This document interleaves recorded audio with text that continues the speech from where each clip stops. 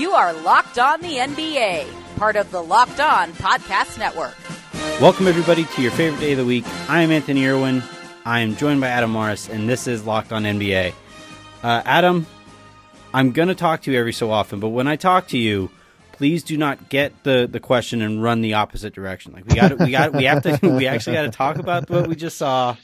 Hey, good job. Because I'm like, this is as sick as I have been after a great game. Somebody put that out, and somebody had I think Amina Kimes had that great tweet, and it's true. That was a great game. That was like a game I want to remember.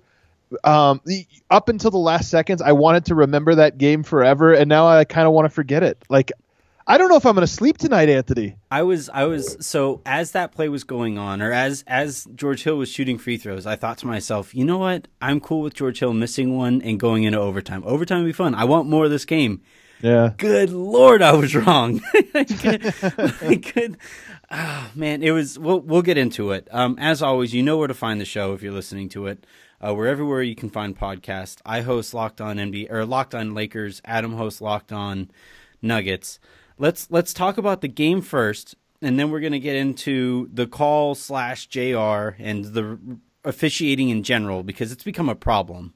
Can I get my hot take out of the way right off the bat? Yeah, and then in segment 3, we'll look ahead to the rest of the series. We'll talk about Brian Colangelo, and if I can get you to laugh, I'm going to try to get you to laugh. How about that? Okay. All right, so works. What's your hot take? Kevin Durant joined the Warriors so that he could have games like tonight and win a championship.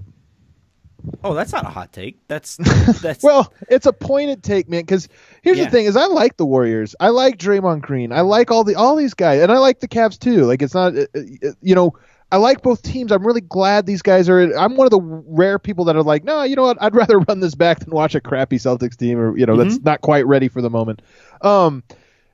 Tonight, the Cavs won this game. Like they just did everything they needed to, minus like one half thing, to win this game. And the Warriors were just so ready for this, like the moment that they pulled ahead is the moment they just started clowning. And to me, I'm just kind of like, this is the same team that went and cried in the parking lot. And to me, all this stuff is fair. Free agency, all this stuff, like, I'm cool with it. I'm fine with it.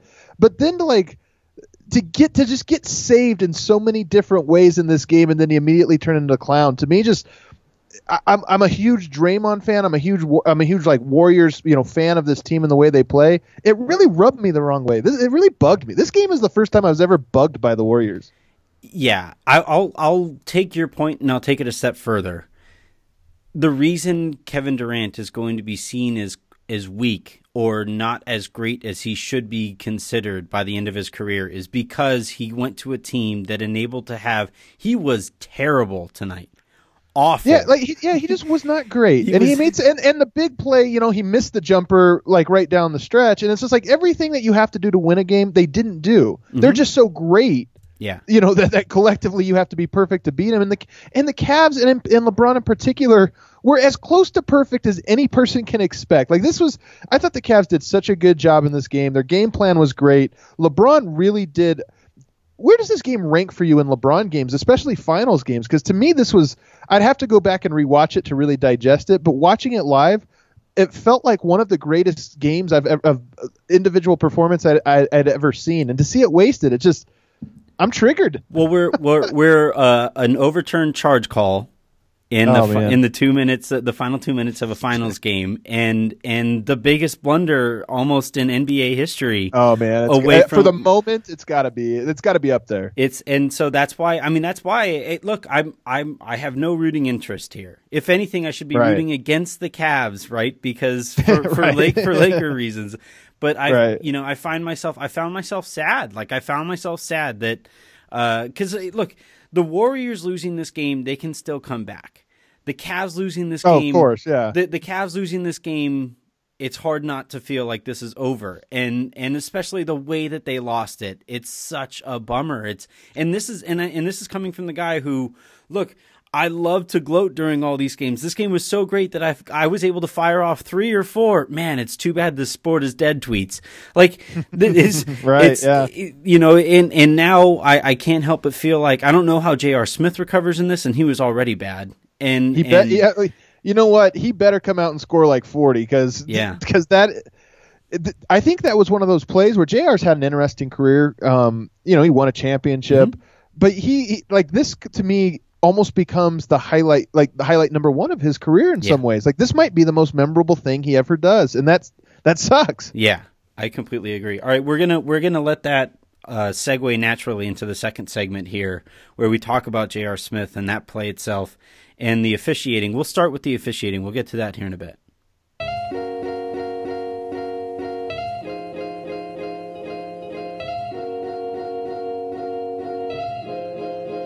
So here's where I'll start with the officiating. It's become so bad that it's a talking point after like every single playoff game, and maybe it's a confirmation bias, maybe it's all these things. And look, the basketball is hard to referee. It's a really tough sport to be able to watch everything. But this, like, reviewing that play in the first place, like I just saw a replay of it. LeBron's feet were nowhere near the line. I don't know how you and that's the explanation that they're using to go to review in the first place. And then to overturn a subjective call, like that's just I was not aware that was a rule. I knew that you could check the restricted versus not, which makes sense to me. Like that's a black and white thing. The charge is, first of all, the most ambiguous call in all of basketball, the charge block call. And it's so much so that Steve Javie in the broadcast booth thought, oh no, that's a charge. And then they review the play and somebody comes out and says, oh no, it's a block. And yeah, just all those things. Like I'm surprised that a game of this magnitude came down to that decision and that overturning. To me, that it really left a sour taste in my mouth, and I think a lot of people outside of the Bay, I think a lot of people just feel this uneasiness right now. And you could hear it in my voice. I feel disgusting. Yeah, no, I mean we should be talking about one of, if not the greatest player in the history of basketball, dropping 51, 8-8 as a heavy underdog in Game 1. On the road, but instead we're talking about his stupid teammate, and we're talking about his teammate's stupid play and officiating, and like that to me, like I don't. The reason to me why I can't stand watching the NFL is because I have no idea what a catch is, and now now that's kind of filtering into the NBA, and that's a bummer. I do think that officiating can. Every official is different. You kind of have to fill out the game. But there were some very just egregious plays. That one, obviously, I think we could talk about the Tony brothers throwing Tristan Thompson out, which, first of all, there was 2 seconds left in the game. Just let it Tony go, man. brothers escalated the situation. Yep. He escalated what was so Livingston didn't even want the foul. Like, he just walked away, and then he looked back like, who? Foul on me? Foul on him? Like, what's going on? He escalated that into what now could end up Kevin Love stepped games on the court and like all this stuff that would just be disastrous for the NBA. I think it would actually be horrible if like players get suspended for this little kerfuffle, but he escalated it. But actually to me, maybe the most egregious stretch was when LeBron got crossed over by KD, but then reached in and stole the ball. And it was a clean rip. The replay showed just what a clean rip. Comes down the other way on the next play, gets fouled, but there's no call, and it was a very clear, like we see the replay, and it was a clear no one. That was a 5-point swing in a really, really crucial moment of the game at the end of the third quarter, and it just felt like there was too many of those. Every quarter, it felt like there was a couple of these. What's going on? What is this call here? Yeah. And it sucks because as you said, this was such an interesting game in so many ways, and unfortunately, the headlines are all negatives. Well, and to build on that, look, people, Warriors fans listening to this are going to say, well, can we get any praise here whatsoever? That's only been the last 4 years. Has been nothing but praise. So yeah, come on, man. Warriors in 4, right? Like, I honestly don't think Warriors fans are thinking that. I think even they feel a little gross. You know this. Your team has won gross before, and you're happy. You're relieved, but you're also kind of like, yeah. Right. Well, the Kings game, right? That has an oral history written about it. Like where at the end of that, I have my best man in my wedding was a Kings fan, and it's still hard to talk to him about it because it's like, But the other point I wanted to make about officiating here is I don't know what the NBA does about it, right? Like I don't like criticizing without any kind of solution on the other end of it, and I don't know what they do about it. I have no idea what they do. Yeah, and the NBA is tough. That's why I say I think there has to be like some artistry to it. It's not just these things aren't always black and white, and the game is played so fast. But it is unfortunate. But I will say this, and it sucks. Obviously, I really, as a basketball player, LeBron James is just incredible, and it's incredible that he just seems to be at his best right now. I am blown away that he is playing the best basketball of his career at this stage of his career, and it sucks that this 51 points, 8 rebounds, 8 assists, and he's going to get a loss in his legacy. At least to some people, will take a stain based on this ridiculous finish of a game. Man. That hurts. All right, let's really quickly talk about J.R. Smith. To me, all right, the play, everybody knows the play. Like, there's no point in walking people through the play. But the explanation after the fact is exactly how J.R. Smith makes that play, where he says, well, I thought we were up, but then I wanted to dribble out the clock in case we weren't up, or I wanted to get the ball out to LeBron. Draymond Green has that phenomenal response to finding out that JR thought that they might have been tied. I don't know if you saw that in the press conference.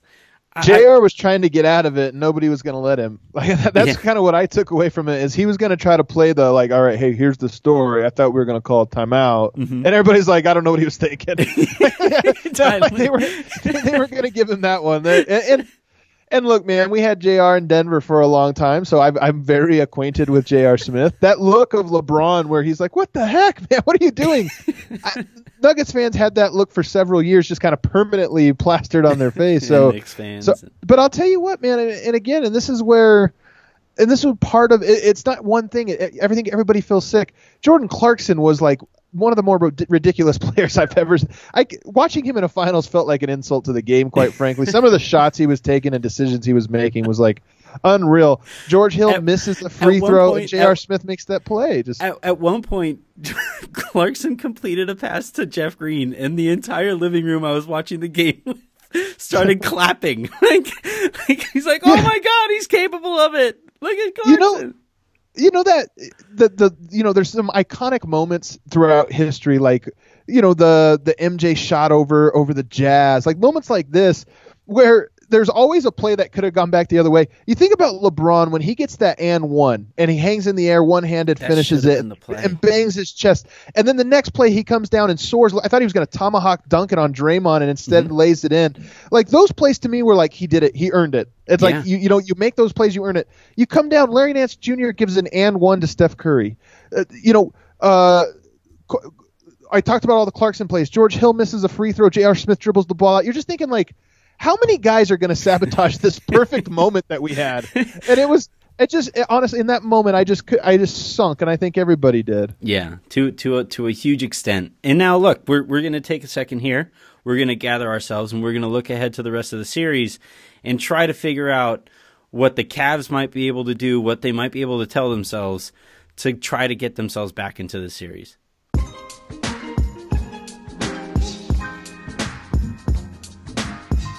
I mean, seriously, Anthony, think about this. If Jordan hits the shot on Russell, and on the very next play, Steve Kerr doesn't know that the Bulls are actually up, and he intentionally fouls Malone, like, that would be the dumbest ending to, like, what could have been a perfect moment. That's how I felt about tonight. Yeah. It was a perfect moment, and so many Cavs players sabotaged it. I couldn't believe it. It's like Dennis Rodman goes and, like, tackles Karl Malone for no reason whatsoever. It says, I thought we were down. We had to intentionally foul here. No? Oh, no, we're up one? Oh, now we're down one. Okay, now I get it. Now we're down.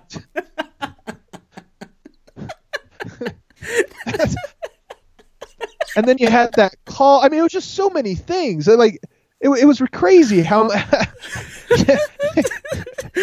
J.R. Smith realizing now we're down one is the huddle. Oh, all right. So now that's the situation. Got it, coach.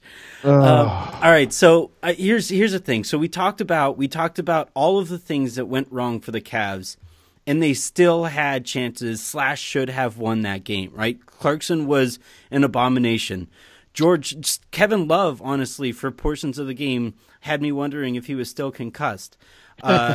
You had things go, obviously, in the Warriors' favor late, but for the most part, everything that could have gone wrong, except for LeBron being great, went wrong for the Cavs. So couldn't they kind of say that, hey, look, we obviously should have snuck that one out, but maybe if a few things go our way, or we're back in that situation again.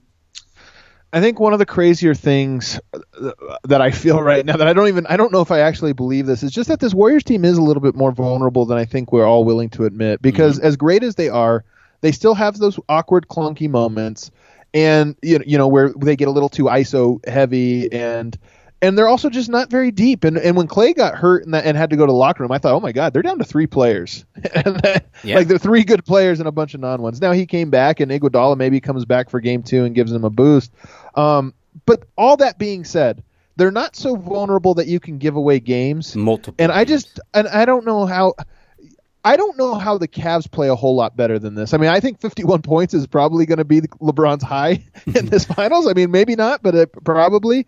So that just means you need better production. I just don't know, man. I think this was the chance to at least make things interesting. And mentally, I think, they're going to try to refocus and rebound, but it's just got to be so hard. Yeah, heading into tonight, I thought Warriors in 6. That was my prediction, and now I'm thinking this could very well go 4 or 5 games.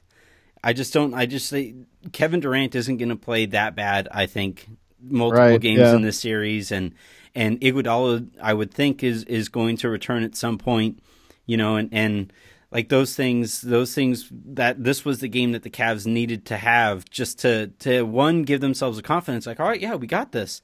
Because the other thing here too is so much turnover with this Cavs team. A lot of these guys are in this situation for the first time, and they need all the confidence that they can get. So like Clarkson, if he has that game that he has and they win anyway, he can kind of say, well, all right, I'll get him next time. But now they lose that game, and I just don't know how you recover mentally. It's a bummer. It's a real bummer. I hope that they can do it. I think LeBron is in a space right now where we can't underestimate him. I mean, like I said, this is probably it's crazy to say. I think he might be at his highest level right now, playing at his highest level. It just doesn't make any sense to me. But so maybe they can regroup. But I thought going into this game, and I think I put this out on several platforms, the game 1 was the game I felt best about Cleveland winning. I think if I ranked the games I thought they were most likely to win in order, I probably would have gone 1, 3, and then 6. Like those are the 3 games I think they had a chance to win in the series. And this first game being the best one, they blew it. Things didn't go their way, and so yeah, I'm not. I was never high on the Cavs' chances. I'm really not. I'm really low on them now. That's really how we look. All right, so let's segue over to the Brian Colangelo stuff. Shouts to like the Sixers brass who were like, all right, we're gonna leak this stuff. Smart. We're gonna leak this stuff while the NBA is a mess. So that's just heady play on their part. Do you think that, like, right as JR dribbled the ball out, they were like, hey, send it now. Like, publish now. Like, Zach, I know you're heading over to the press row, but we need to get this stuff out now. So they basically, the report makes it look as if they are pretty convinced it was Brian Colangelo's wife, and that Philadelphia, the 76ers, don't seem to care, that it's still probably going to cost Brian Colangelo his job. But my question is, like, how does that happen in the first place? Like, we laughed about it when you came on Locked On Lakers, but how does that happen? How is this stuff going on with your team president? It's mind-boggling. This is the craziest story. You could check out Locked On Lakers because we had a really good time with it. Yeah, I enjoyed talking about it yesterday. But yeah, it is the craziest story. To me, the more interesting thing is this is a big offseason for Philadelphia. Mm-hmm. They have a lot of cap space. They have some potential. There's this guy LeBron who just dropped 51 points in the finals who maybe might be interested in going there to finish out his career. There's It's not crazy to say that this might be the most important summer for them, the most important summer they'll have in the next 5 years. So for them to go into 3 weeks before the draft and potentially not have a front office and have this much turmoil and distrust, it's catastrophic. It's one of the things that you can't predict too far down the future in sports. I think everybody was so high on Philadelphia a month ago and just the outlook for them, and this really could be a really tough blow for them. There is this guy, David Griffin, sitting out there. So it might all work to their benefit. It might really all work out to. I don't think if Colangelo is still around that they have a shot in hell at signing LeBron. I think that's gone because he's well. There was the Jerry Colangelo link though, right? And LeBron with Team USA has that connection. Sure, but like the thing with LeBron is that he's always been very supportive of how players should be treated. Yeah, that's true. And an executive, the top executive at a team, going out there and anonymously dumping on guys and releasing HIPAA violation type stuff, or his wife doing it, is not the kind of message you want to send to somebody of LeBron's power. After this scandal, I don't think there's a player. I don't think Roy Hibbert would sign with the 76ers after that. Like I don't know if there's a player out there that would do it. So you're right. After the scandal broke, they're even if the report came out and was like, actually, no, it's not Colangelo, it's not his wife, it's not anybody. I still feel like the goose is cooked, don't you? Like sometimes the accusation is so damning, and that's kind of how I feel with this one. Is there's nothing Philadelphia can do other than move on, and hopefully they can rebound from this very, very quickly, because I know in Denver, the Denver Nuggets lost Masai Ujiri 2 weeks before the NBA draft, and it cost them like a full season and a half just to recover from that. You insert a new GM a week before the draft, and there's just no plan, there's no cohesion, there's no scouting. All that stuff is out the window. That's really hard to recover from. So everybody thought that it was like Sam Hinkie who leaked the stuff. Like that was the fun theory that was going around. No chance. But wouldn't it be a heady play by David Griffin to leak the stuff? Man, that's some 4D chess right there. I like, because I've heard Danny Ainge, I've heard Sam Hinkie, but you're right.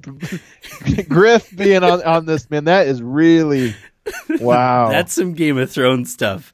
That's some really good moves right there. You know what? Even if he got caught, you'd have to respect that. Like, you know what? This guy's really thinking far ahead. Like, he's been planning this thing for years. Trust the process. This guy planned on firing a guy for 4 seasons. He just slowly planted the evidence. That's great. You see text from Griffin to Colangelo. Dude, here's what you got to do. Create a few accounts. Leak stuff to your wife. Tell them they don't like your collars, your shirt collars. She really won't like that. She'll hop on Twitter. All right. We had our fun with that. I want to finish on this. I promised I was going to get you to laugh, and I might have just wasted it there. But the funniest moment to me from tonight, as depressing as it really might be for everybody outside of Oakland, LeBron sits down for his post-game presser and is asked about that play with J.R. Smith, and is asked 3 separate follow-up questions about, like, oh, man. Yeah, so bad. It was not a great job by that reporter. But and I am as big a LeBron fan as you're going to find. But LeBron stomping off loses a little bit of its weight when you do so in suit shorts. Oh man, it's really bad too, because he like stands up and he realizes, oh crap, I'm wearing shorts. So he tries to pull them down and he tries to strut out of there. He does drop the "Be Better Tomorrow," "Be Better Tomorrow" stuff to the media, which is great. But LeBron, you can't do that. You can't do that. Can I give you a hot take? Yeah, go for it. I wish suits, hat, and shorts was more common, because I hate wearing a suit and I love wearing shorts, and I know it looks goofy, but you know, if everybody did it, it would be less goofy and I would be more comfortable. So I think I've seen it out here in Southern California, like super preppy situations where like you have to, it's like an outdoor function where you're expected to wear like a dress code and then it's really hot, but people still go with the shorts. My thing there is like, how do you wear socks? Like, do you go super loud with the socks? Do you go with the ankle socks? I think you go with flip flops. It gets progressively more beachy as you get to the bottom. You start with the jacket, but by the time you get to the feet, you're in sandals and just. The other thing here too is that like your shorts can't match the color of your jacket. It can't? No, I don't think it should. I think you got to go like a completely different color, a completely different pattern. Hell, make them cargo shorts, like to go with your. Exactly. Tim Duncan's listening to this right now. Like, yes, I will come back. I will come back to the NBA if this is the thing I can wear. The other thing is LeBron, when he bought all those suits for his teammates in the previous round and they all wore them, they all looked ridiculous because they were like super short cut. Yep. Except for LeBron, because LeBron is just like awesome. He's like a statue, and he looked great in it. Yeah. Was this? Everybody had to wear that, right? Did everybody wear it? Yeah, everybody did. Nobody looked happy about it except for LeBron. It's so like here's the play then. Here's the play if you're J.R. Smith. Don't try to lie and explain your way out of the situation. Just say, look, you guys, he made me wear suit shorts. Like I was okay with the other stuff before, but this was a step too far, and I figured we could still try to win it in overtime. Give me this one before we get out. How many points is JR scoring in game 2? 3. Oh, jeez. That's too bad. Yeah, I was gonna say he's got to redeem himself, man. Like there's so much pressure. Although he's just probably not capable of redeeming himself. All right, that'll do it for this episode of the Locked On NBA show. Really fun weekend ahead. We'll find out if the Cavs can get back in this thing. Locked On NBA will be there for you for Monday to recap that game. Thank you, everybody, for listening. You can tune in everywhere you find podcasts. You can listen to my show, which Adam just made an appearance on the other night, Locked On Lakers. You can listen to Adam's show, Locked On Nuggets. You can follow me on Twitter at AnthonyONLA. You can follow Adam on Twitter at Adam_Morris. Or you can follow his burner account. I won't give you that. Don't give that one out. Have a great week. I'm just bashing Anthony all the time and my burner. That's your actual account. Have a great weekend, everybody.